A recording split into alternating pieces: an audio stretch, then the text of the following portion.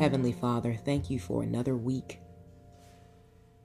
Thank you for granting us strength and fortitude. Be the zeal in our hands this week. Help us to complete all of our assignments from a place of integrity. Help us to remain disciplined,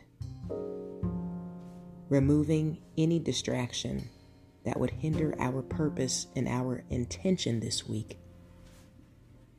Help us to keep our eyes focused on the promises, even in the midst of adversity. Remind us in those moments of chaos and conflict that all we need to do is be still and trust in you. Help us take deeper breaths this week. Help us to stay diligent in our daily meditations, knowing that when we put you first, we put on the whole armor of God. Thank you for being a merciful Father, forgiving us of our sins.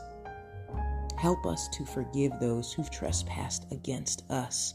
Let us release any bitterness, any toxicity within our hearts, knowing that we ought to be merciful as you are merciful, that we ought to be good in spite of the bad around us. Lord, we thank you in advance for your promises unfolding before our very eyes. We trust you, knowing that all things are working together for our good. Lord, continue to lead us and guide us by way of the Holy Spirit. Help us to discern your voice from our own. Help us to be obedient to your promptings. Thank you for being a faithful God. Help us to strive to be just as loyal, knowing that there is a reward for righteousness. All these things I say in Jesus' mighty name.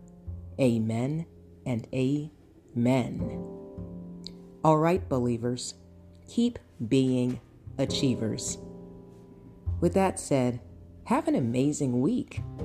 What are you planning to resolve this week? There are some things on your to-do list.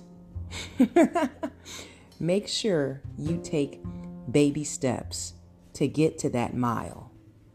Regardless of your predicament, know that God is with you. He will never leave you. He will never forsake you. And at the right moment, he will open that door for you. I'll talk to you soon. May God bless you in fitness, health, and in spiritual wealth. I am your girl Belle Fit, and we are the Black Sheep Believers. I'll talk to you very soon. Ciao.